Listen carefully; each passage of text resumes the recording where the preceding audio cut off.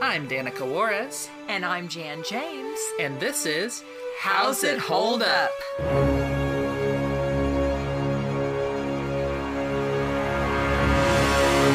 Hi, I'm Danica. And I'm Jan. And I'm Valerie. And today we watched the Disney Silly Symphony, Three Little Pigs. So this is a short based on the classic fable about the three pigs, one who builds their house of straw, one of sticks, and one of bricks, and the big bad wolf who's trying to eat them. Since this is the Disney version, none of the pigs die and the wolf doesn't die because it's a silly little Disney cartoon. And there's also a song in here that was fairly popular. I'm not going to bother going more into detail about what the Three Little Pigs is. Yeah. He tries to blow on the house and he blows away two of the and he blows away two of the houses because they're weaker, and then he can't blow away the brick one. What did we think of this cartoon? Yeah, I thought it was good. It was good. It was very good. It was very pretty too. Eye candy. Yes, it's in a gorgeous Technicolor that I think at this point Disney still has the exclusive production rights on, at least in the realm of cartoons. I don't know if that extends to movies or not. But yes, it looks very good, which shorts can look good in black and white also, but this is in color and it looks very nice. Probably the best one of the Disney color ones that we've seen. I think it looks notably better than the King Neptune one. I think the colors pop a lot more here. Part of that is that this was on Disney Plus, so it's in beautiful HD, whereas the Neptune one I did not have in HD. But I think it's a little beyond that too. I think the color choices were just really good. And it also really makes sense, because you have such a basic story, but then you have the very distinct hay house, yellow hay, and then the brown sticks. But then even I really like the color and the deviation of some of the stone and masonry work for the brick house. So, yeah. Let's get specific, by which I mean some fun facts. This was directed by Burt Gillett, and it's... He did a lot of early Disney, Mickey, and Silly Symphony shorts, including, I think, some of the ones that we've already watched. But he would eventually leave Disney and was, I think, mostly poached by another studio because of the success of this particular short. Let me put into perspective how big this short was. This cartoon was phenomenally successful with audiences of the day, so much so that theaters ran the cartoon for months after its debut to great financial response. Some venues ran the film for such long runs that hand-drawn beards were added to marquees and one-sheet posters. The short cost $22,000 and ended up grossing $250,000. Wow. And it is still considered to be the most successful animated short ever made. Wow. The short won the 1934 Academy Award for Best Animated Short Film of 1933. In 1994, it was voted number 11 of the 50 greatest cartoons of all time by members of the animation field. Wow. In 2007, Three Little Pigs was selected for preservation in the United States National Film Registry by the Library of Congress as being considered culturally, historically, or aesthetically significant. Wow. It's also notable that this cartoon ended up having 3 official sequels and a 4th cartoon made for the National Film Board of Canada to promote war bonds. That 4th film primarily utilizes reused footage from this original cartoon. The other 3 films, while moderately successful, never remotely approached the success of the original, prompting Disney to kind of lose faith in sequels as a concept and to develop the motto, "You can't top pigs with pigs." Well, yeah, hey. Yeah, That makes sense. So let's talk some about the story and characters, and I'll do one more note here, which is that part of the reason for the short's success was its story, which benefited from an important innovation made around the time Pigs was in development, a story department, separate from the animators, with storyboard artists who were dedicated to working on a story development phase of the production pipeline. Previous to that, making cartoons was more about, suggesting gags rather than caring about any concept of a story. But this clearly has a story, and story departments would definitely become more of a thing among Disney and other studios as time went on. But yeah, what do we think about the story and characters here? Well, I was just going to say, as far as the characters, I really do like, even though this was such a short, obviously a short, very, very brief, you still had your personalities that they developed initially that they stayed consistent with, which was really nice. Just that very laid back, relaxed of especially the first two. I would just say the first two pigs maybe aren't real distinguishable, other than they're not super distinguishable from each other. Exactly. But they are very distinguishable from Practical Pig. Yes. Their names are Pfeiffer Pig, the Straw House one, Fiddler Pig, the Sticks one, and Practical Pig. The other two are just named after the instruments they play. But I love how they just keep, who's afraid of the big pig? And they keep playing that, and then they get scared. And then they and then they get scared. And then they, back and forth is really cute. And then the Practical Pig, I like how he's kind of grumps and grumpy. But then, hey, he's a good little piano player. So. Yeah, he is. He gets pretty sassy with that piano, honestly. Yes. But I love the pictures in his room. That's another different one. The mom and the father, mother, father. But I just, and two is even cute with when they came in. It's like, you weren't practical, but now we're all here. You're safe, So I like that kind of then, I don't know, protective little vibe, and then the little scaredy cats that kept running underneath the bed. So, yeah, just cute, consistent characterization, personality that they developed. Yeah, I think it's interesting that you pointed out that there's a story department. I think that is obvious now that I know that. Because, like, the short didn't have cutaways to gags or just leading up into gags. It was, the beginning had the two pigs that had their own songs to kind of tell the audience who they are. And they were cute within them and delightful, but like it wasn't a gag a mile a minute kind of thing. Like, yeah. And it was character focused rather than gag focused, I guess. Yeah, and it was still enjoyable. There was humor in like how the rooms were set up, like you mentioned with Practical Pig's home.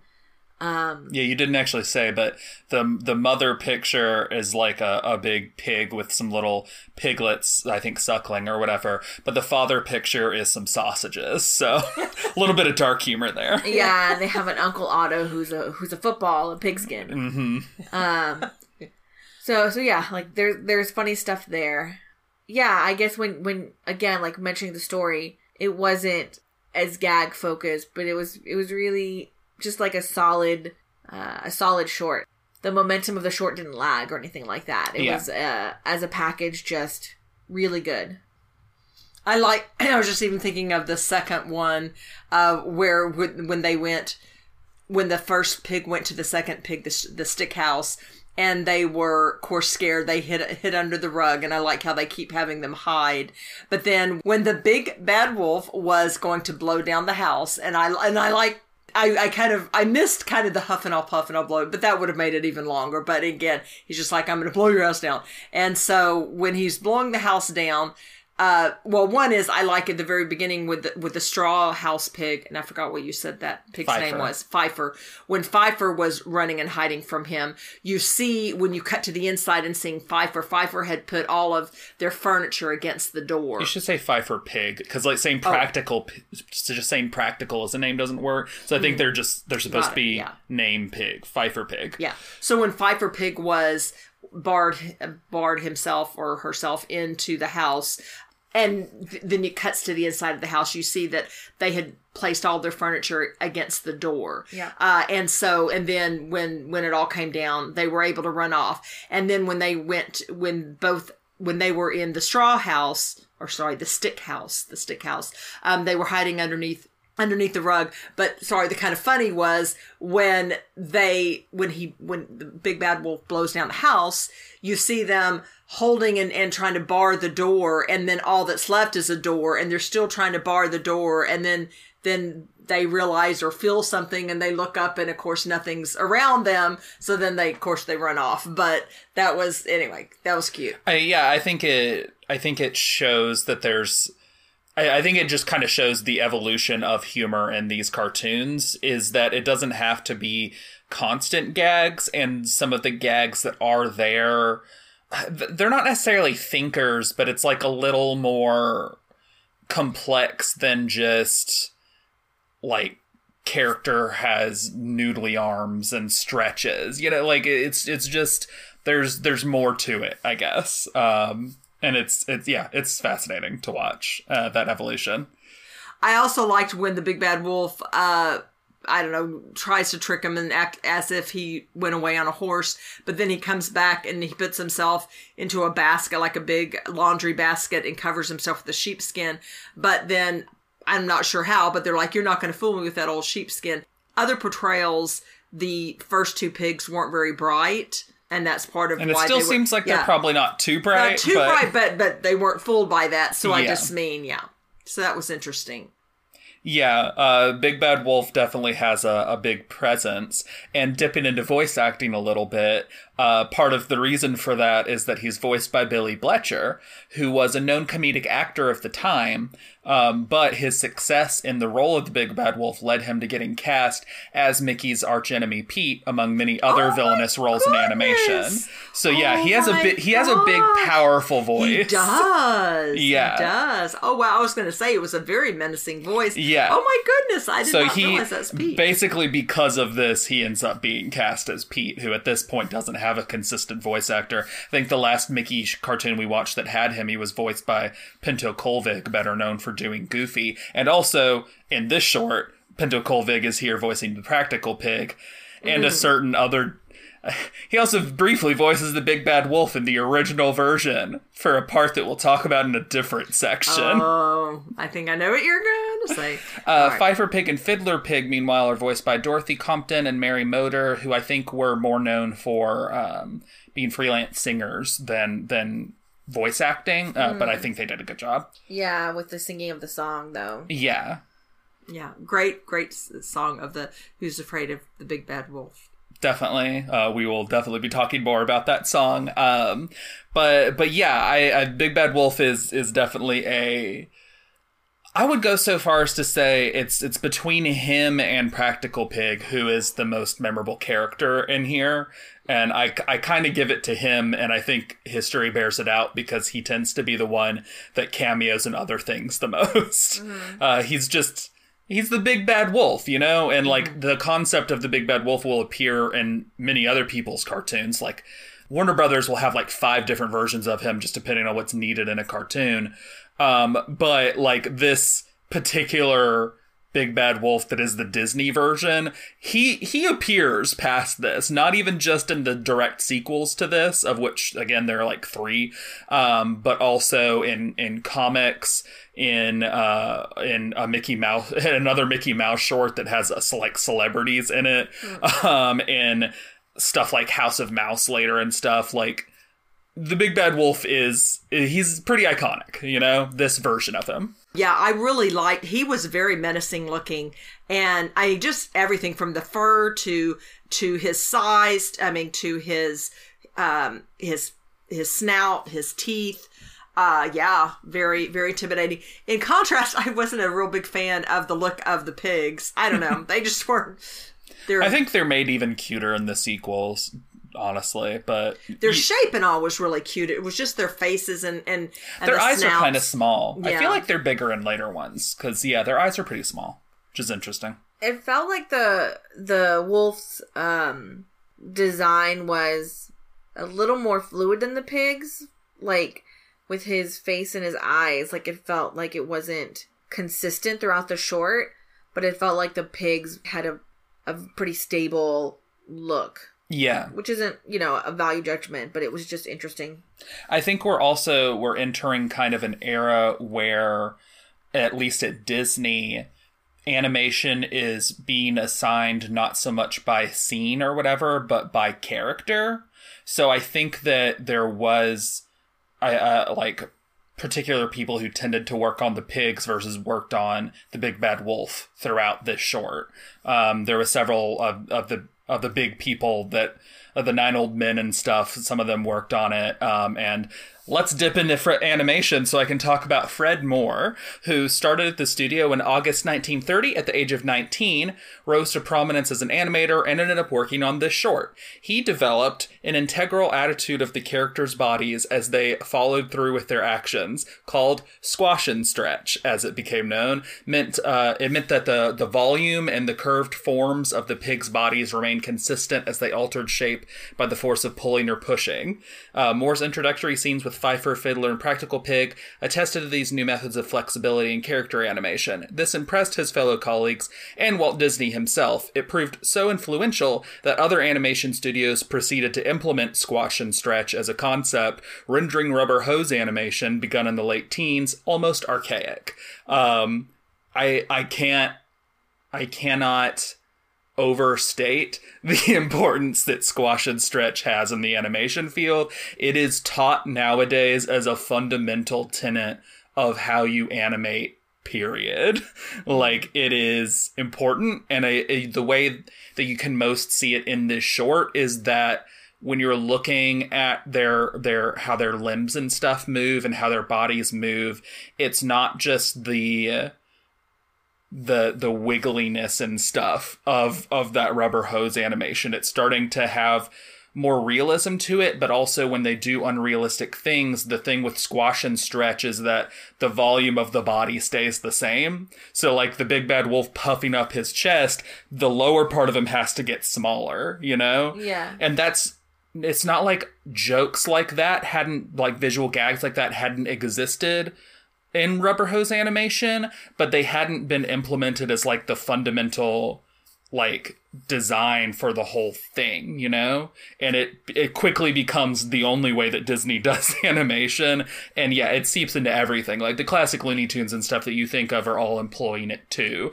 Like it's just a fundamental aspect of the animation field, and I don't think this is the first cartoon that Fred Moore implemented it on, but given the popularity and reach of it, I think it is easy to say that it is the most influential cartoon in that when it comes to squash and stretch. Like, this is the thing that everyone saw that made them be like, maybe we should do this.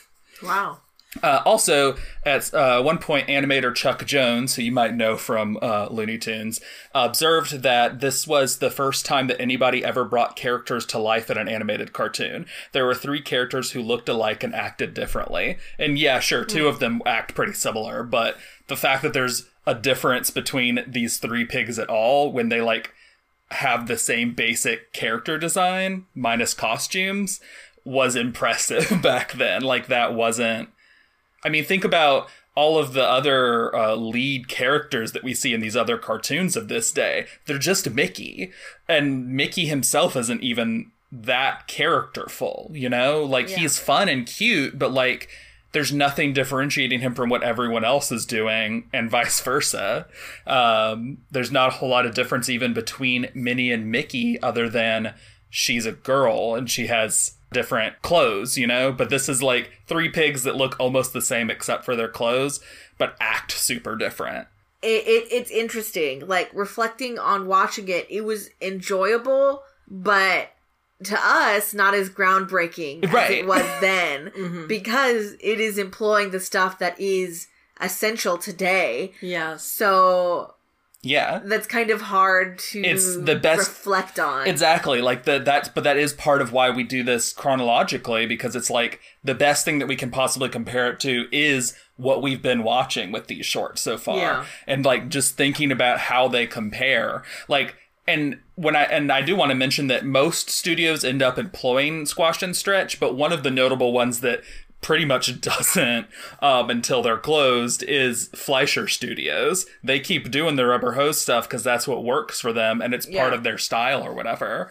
But it just becomes so dominant in the industry that it's weird to not have it today. Like, I mean, I think even probably stuff like Adventure Time, that obviously to some degree is taking influence from rubber hose animation with their noodly arms and stuff, is still for a lot of its stuff utilizing concepts like squash and stretch, because it's almost impossible not to nowadays.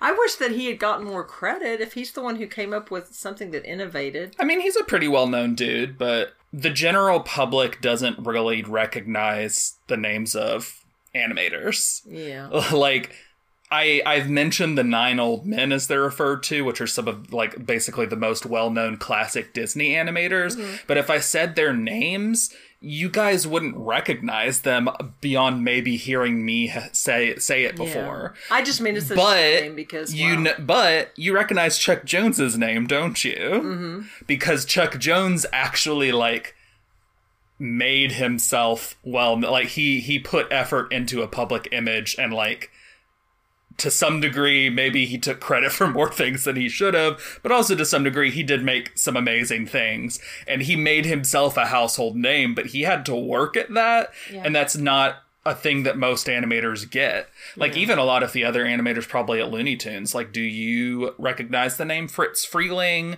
Tex Avery? Tex Avery, Tex Avery, you do. He's another one who kind of, he kind of made his name known. There's just, Robert McKimson was one of the big ones at Warner Brothers. Like, there's just not a lot of animators that people know the names of, because it's one of those things that is just, people appreciate the animation, but they don't appreciate the individuals who do it. We'll talk more about why we watched part of it, but that clip of the original version of this short that I showed you, you might have noticed the names up in the corner, and that's because the overall purpose of that video was showing the names of the people who worked on each scene. So, like, it would switch back and forth because there were different animators working on it. But the goal of animation is generally not to make it super clear who individually did each scene. You want it all to flow together. Yeah. So, you know, a lot of times you'll end up with a thing where even if 5 people worked on a thing, there's one name that anyone even sees. You know, they'll see the director usually. Yeah. And it's like, sometimes the director did almost all of it, like with some of the older Fleischer shorts. And sometimes the director had like 4 people working under them and did almost no actual animation. And you can't tell the difference most of the time unless you're the sort of nerd who really looks into it. It's kind of like voice acting in the sense that it's a really kind of undervalued the individuals that put the work in. Yeah, I was just going to say that's what it reminds me of today, that of course I get so wrapped up in his voice acting. Of course, again, huge Critical Role fan and all that good stuff. But yeah, I just really appreciate good voice acting because of video games, because of animation, all of that. Yeah, I think that's interesting. Today you have someone like James Baxter. Like the names are associated with exceptional things. Yes. So, like, individually, it's really hard. So, yeah, like James Baxter, or the guy who does, in more classic Disney with, like, the head shake in, like, Robin Hood. Like, there's a guy who does a particular, animates a particular head waggle. And so, like, that's where you can kind of pull names, but again, it's, like, exceptional things, not seem to see, or like stuff. People who were like a relatively smaller part, but then made a big name for themselves, like Don Bluth, let's say. Yeah. Who did start off doing animation, but eventually got to the point where he was directing, and then went off and made his own competing studio. You hear about him because of that, going off and creating his own competing studio thing. Yeah. Like, if he had just stayed at Disney the whole time, would you necessarily know him? Probably not, honestly. Just nerds who look into stuff like I mean, honestly, with a lot of Disney movies, you don't even know who directed it. It's like not until, generally speaking, the Renaissance that people even paid a little bit of attention to that. Like, who directed Robin Hood? I can't even tell you off the top of my head. Animation is interesting in the way that it's just undervalued as an art form. Well, big shout out and love to animators and voice actors and actresses, because you guys are amazing. Well, let's move a little bit off of animation, as much as we love to talk about it, and talk some about the sound design. Specifically, let's talk about that song. The original song, Who's Afraid of the Big Bad Wolf, was composed by Frank Churchill and was a best-selling single at the time.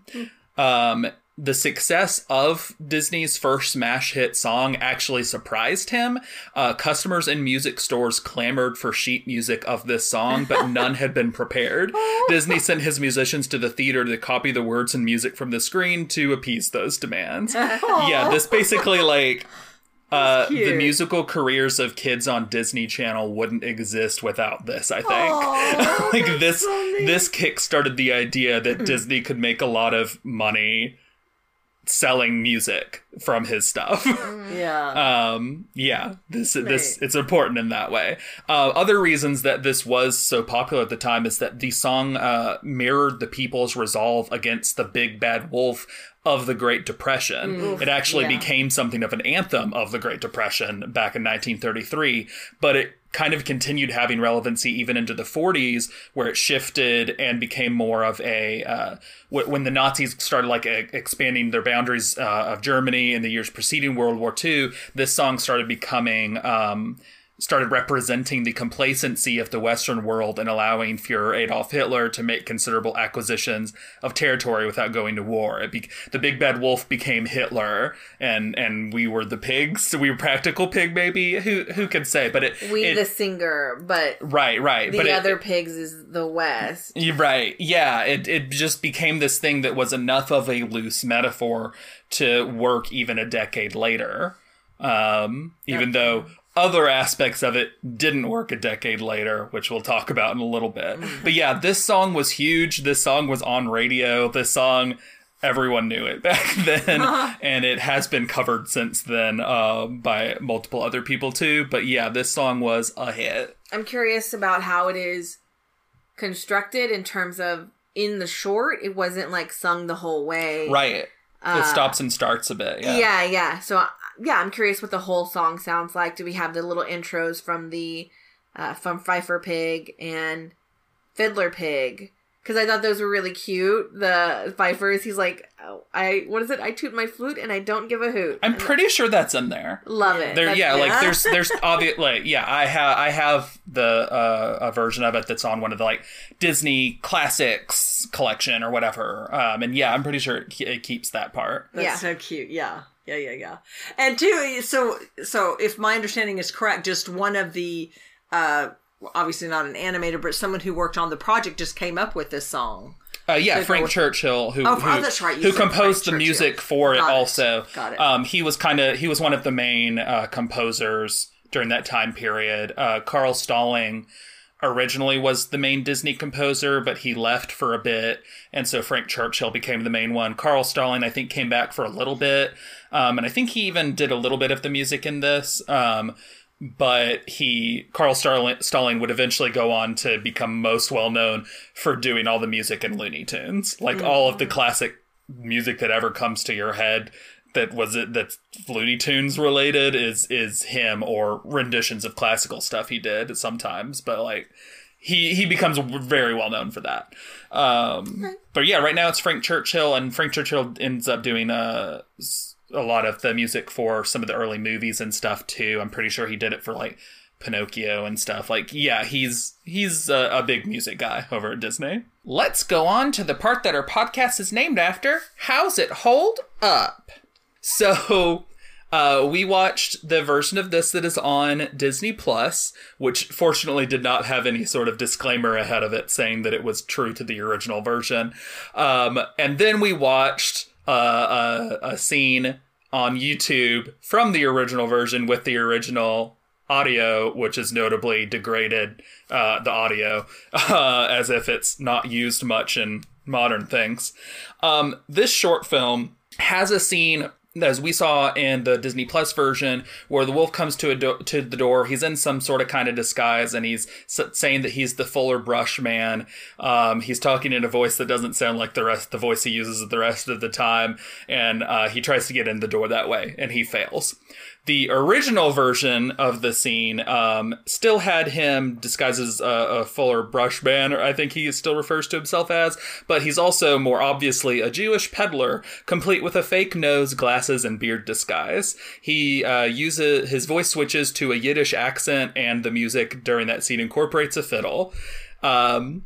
Social attitudes changed by the time the film was to be reissued in the late 40s, leading the Hayes office to demand the sequence be revised to omit the stereotypical aspects of the voice in disguise. Part of the reason for that change in social attitudes was because of the Holocaust. Worth noting. It takes a whole lot for social attitudes to change sometimes. Wow. The first revision was made in September 1947 by director Jack Hanna and kept the original dialogue track. And that is referring to the animation that we saw where he does not have the disguise anymore. Later, the soundtrack was also revised with the Wolf's second line of dialogue changed to, "I'm working my way through college." Yeah. And that is why you might have noticed that during that line, it doesn't seem to fully sync up with his mouth movements. And that's because he said the same thing originally as he did in the first one, where he says something about a free sample. And if you look at his lips, he's still clearly saying the free sample, like you can see it. But they changed it to, "I'm working my way through college." And he has like I don't even know what the voice is. He sounds very silly and dumb. I wish they had chose something that matched the lips a little better because it's distracting to me every time. But yeah, there's multiple changes that happen to this, and that was in the 40s. This didn't hold up 10 years after it was made, and it's been like closer to 100 now. Yeah. Overall, the short does, but that particular part did not, and it is good that they changed it because that was a bad choice. Yes. So, yeah, and that brings me back to the song. Is this sort of thing in the song? Do they have to change that? I don't think the wolf sang during that part, so no, I don't believe so. No. It's pretty much just the pigs that sing. The wolf never really sings any of the songs. So. Okay. I don't think Billy Bletcher's on the officially released track at all, so... Yeah, all of this has me also question, like, who and how people got paid for this. If it was so successful, what's the breakdown of the composer, the voice actors on it? It's a great question. Just curious. I think Disney made a lot of money off of it. I'm sure he did. Not sure who else did. Yeah. I don't get why writers... any of them are ever going, why put in stereotypes? Why? It's not... Because they think it's funny. Yeah, that's the answer. People found it funny. Yeah, they think it's funny, and they know that a lot of other people think it's funny. I mean, you're just going to ask this more and more with all the heinous, constant black stereotypes that pop up for, like, a small joke in Warner Brothers and even MGM cartoons. Like this... Unfortunately, social attitudes changed towards Jewish people in the 40s, at least in terms of this being unacceptable. Obviously, there's still anti-Semitism, and there was in the 40s still, but it didn't change that much for black people. So that's going to keep being a thing for decades, unfortunately. I just don't get it. Yeah. It's people got hate in their hearts and they think it's funny. Yeah, I mean, it's people so thinking that they're better than other people. Yeah, it's like these people are funny because they're different. Here's the way that they're different that we think is funny. And it's like they do the long nose to symbolize Jewish people because they're like, that's not what normal people look like. That's ugly and makes it clear that you're a Jewish person. Like that they do those lips on black characters in animation because not to reflect actual black people, but to reflect the blackface that was popular at the time that looked like that. Like, in the blackface, all of the minstrel shows was just completely about how stupid and dumb black people were. That was their whole thing. They had like multiple different archetypes of stupidity too. They had multiple types of your stereotypical black person that were just like characters in their own right that would appear again and again in things. And that was a whole institution back then. Yeah, I guess I just even think of longevity and even, okay, if you did, I mean, just even watching your dollars and cents, why you think that is going to hold up. I guess too what makes me incredulous. Friends in the 90s has tons of gay and transphobic jokes. Like, they're not... We can, in retrospect, look back and talk about how, like, obviously that was not going to hold up over time. But to them, they don't see it as an antiquated viewpoint that's going to lose cultural relevance as time goes on. As far as the people animating back then know, for one, they're probably not thinking much about longevity anyways, because there's not home video releases and stuff. That stuff is more transient anyways. Once it's out of theaters, it's kind of gone unless they put it back in theaters. But like they're also like, they don't have any reason in their heads to think that that's eventually not going to be funny anyways. Mm-hmm. Like, and who knows if it ever stopped being funny to them. Maybe they went to their deathbed still thinking that was hilarious. Who can say? And it sucks. Yeah. But yeah. And you say that people have hate in their hearts, and yes, there are people that do. But also, like, if you are a child watching this, you're laughing because it is structured to make you laugh. Right. Or there is, like, a slapstick element that is funny in addition to this kind of social element. And then you learn to associate, like, okay, this thing must be funny. Yep. Without, you don't know the implication of everything around it. And so then, you might grow up and still think it's funny until something corrects you and is like, no, that's actually very harmful. Like you brought up even now with Friends stuff, kind of the more modern, like it wasn't, I don't know, a decade, 2 decades ago that you were using gay negatively, using the R word in a derogatory way. It having extended jokes that's just about how gross trans people are when you find out that, oh, this is a trans person. Yeah, and that's, that particular is shifted not just 10, 20 years ago. Yeah. Like, that's more recent. Yep. Still. But it's like the people that created the thing perpetuating that stuff. The younger people internalizing it. But as we hopefully shift to a more accepting point of view, that it gets phased out. And I don't want to create the assumption that we are just progressing positively, because that's not true, that it just gets better over time. I know, there's a lot of people trying really hard to make it not get better right now. Yeah. So it's a push and pull, but yeah, it's not just a person who makes that joke is inherently bad. There's lots of stuff around it. Yeah. That could also mean that, like, if you're somebody who has laughed at that joke, you're not necessarily inherently bad. You just might have something to learn. And it's also worth noting that the fact that in 1933 the dominant society thought that this Jewish stereotype was funny doesn't mean everyone did. I'm sure that there were Jewish people who watched it in 1933 and did not like that joke and thought that it was hurtful. Yeah. Because the people that are made fun of in these cartoons like this have always existed and are always going to end up seeing it one way or another. It sucks. Anyways, let's get off of How's It Hold Up and let's go on to our favorites and least favorites. What was your least favorite moment in the short? I mean, obviously the original version of the shorts, peddler scene, is the worst part. Yeah. But in terms of what's more generally available, that version is generally hard to find. It is not really released anymore by Disney. So what... Outside of that, I guess, let's say. That is the answer for all of us. Yes. But in terms of what's normally seen by people, I'm still going to go with that scene because it's really annoying how the lip sync doesn't work when he says, I'm working my way through college, and I don't find the voice that he's doing there very funny, even if it's not necessarily offensive. I'm going to say that also, but just also because I guess to me it was a little bit pointless, and I don't know. It just seems silly, him opening the door and whatever, and seemed awfully kind of dangerous anyway. I'm surprised that the strength of the big bad wolf wasn't able to burst the chain or come through. So, I don't know. So, I like that scene the least. Yeah, I'd have to agree as well, mostly because of the setups of to why he's trying to trick them. That one's the weakest.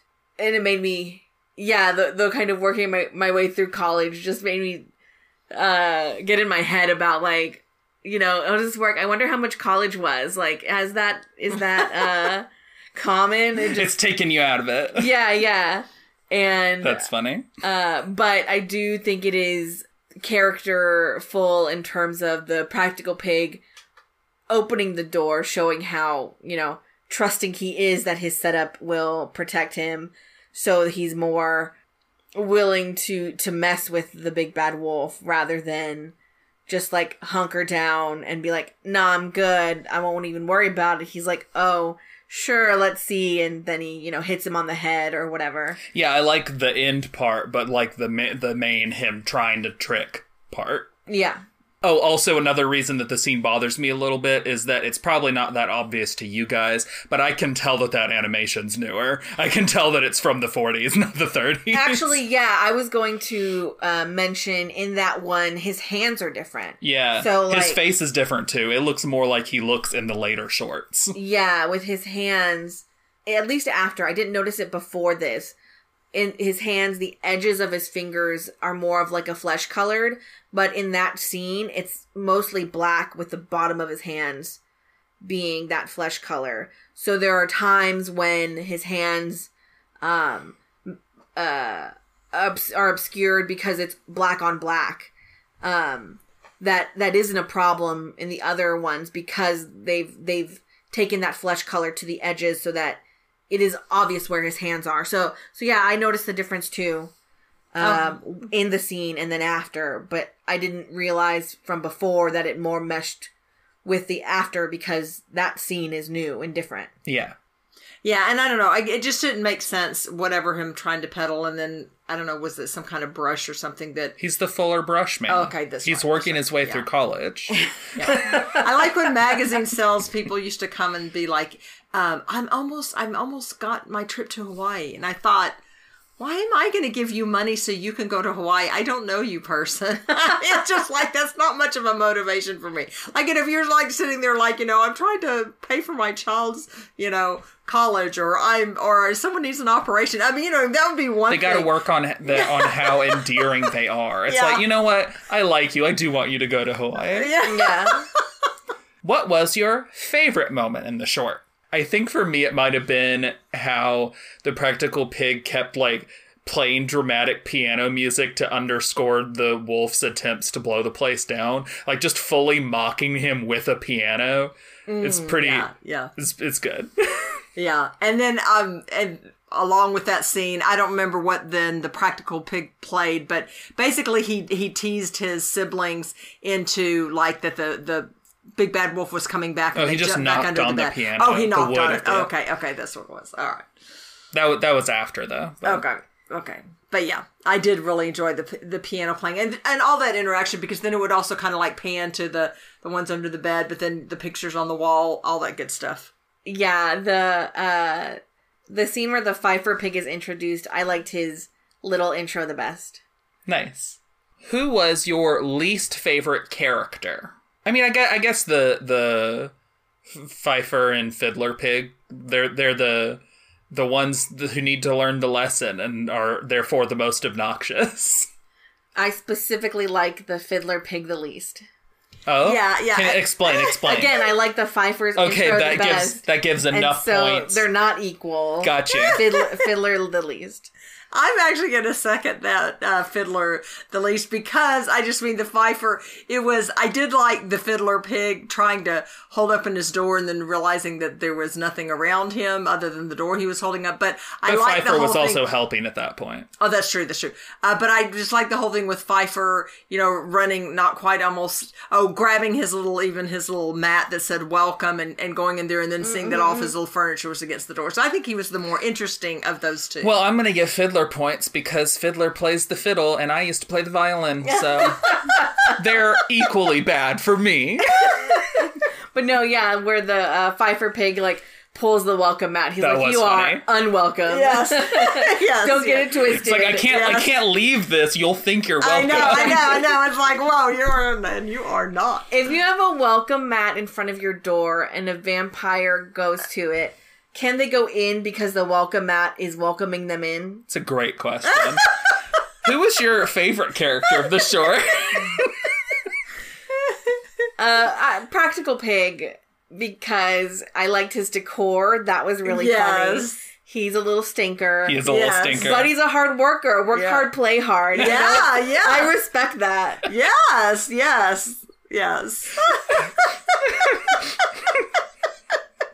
He taught us so many life lessons, like you said, primarily work hard, play hard.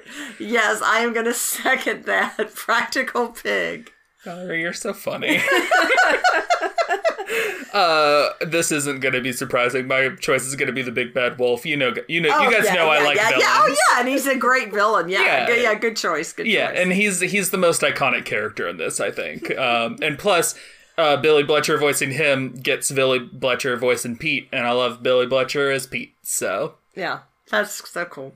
Let's go on to our overall consensus and what we would rate it. This one is harder or interesting because, like I mentioned before, this wasn't especially standout because, like, I'm used to the things that were innovative and impactful at that time. So I think I'll have to inflate it, knowing what I know now from your like fun facts and things. I'll have to like give it a curve in that sense. You don't have to. I don't know, but if you can give it something more true to how you feel, but also say you should watch it because it's historically significant and good and like not even historically significant, but a slog to get through. Like, it's enjoyable. Yeah, I mean, I guess in that sense, I can't remember significant ones, but bad ones that we've watched. Some of the like really, really old animation stuff is not necessarily something you're going to rewatch for fun. That's fair. But it's a solid short. There are lots of things to like about it. You're not going to see the racist scene, most likely. You'd have to seek it out. Yeah, you'd have to do some work. I'll definitely recommend it, and I will rate it a 4.25. So on par with Snow White. I guess, yes. Okay, I will definitely recommend it. I'm going to rate it a 4.0. But yeah, good solid short. Yeah, I mean, I like it. It's very good. I'll give it a 3.5. I've just seen way more cartoons than you guys have, including the sequels to this short. Yeah, I like it, but it's not one that I'm going to come back to again and again and again. But like, in terms of watching cartoons because they're historically significant, this one's not difficult to get through. Like, it's enjoyable. It still holds up for the most part outside of what we've talked about. And yeah, it's cute. And it's Billy Bletcher, Thanks, man. And a good song. Thank you all very much for listening. Thank you. Next time we'll watch some other short. I haven't figured it out yet. I have the Christmas break to figure it out because we're recording this before Christmas, even though we are releasing it after. But anyways, hope you had a good Christmas. Yeah, hope you had a good time. Yes, hope so. But I haven't figured it out yet. I'll figure it out before it's relevant. Happy New Year. Yeah. Happy New Year. Bye. Bye. This has been How's It Hold Up with Danica Juarez and Jan James. You can find our podcast on Twitter at How's It Hold Up Pod. That's with each word capitalized and no apostrophe. Also, if you'd like to support us, we have a Patreon. You can find us at patreon.com/user?U=2790566. Every little bit helps, and even with a minimum pledge, you get access to things you won't hear in our main podcast feed. Check it out for more info. The two pieces of music used in this episode were created by Kevin MacLeod. You can find both The Curtain Rises and Cool Cats at incomptech.com. That's INCOMPETECH.com. Both songs were licensed under Creative Commons by Attribution 3.0. More info on that can be found at http://creativecommons.org/licenses/by/3.0. Thanks for listening.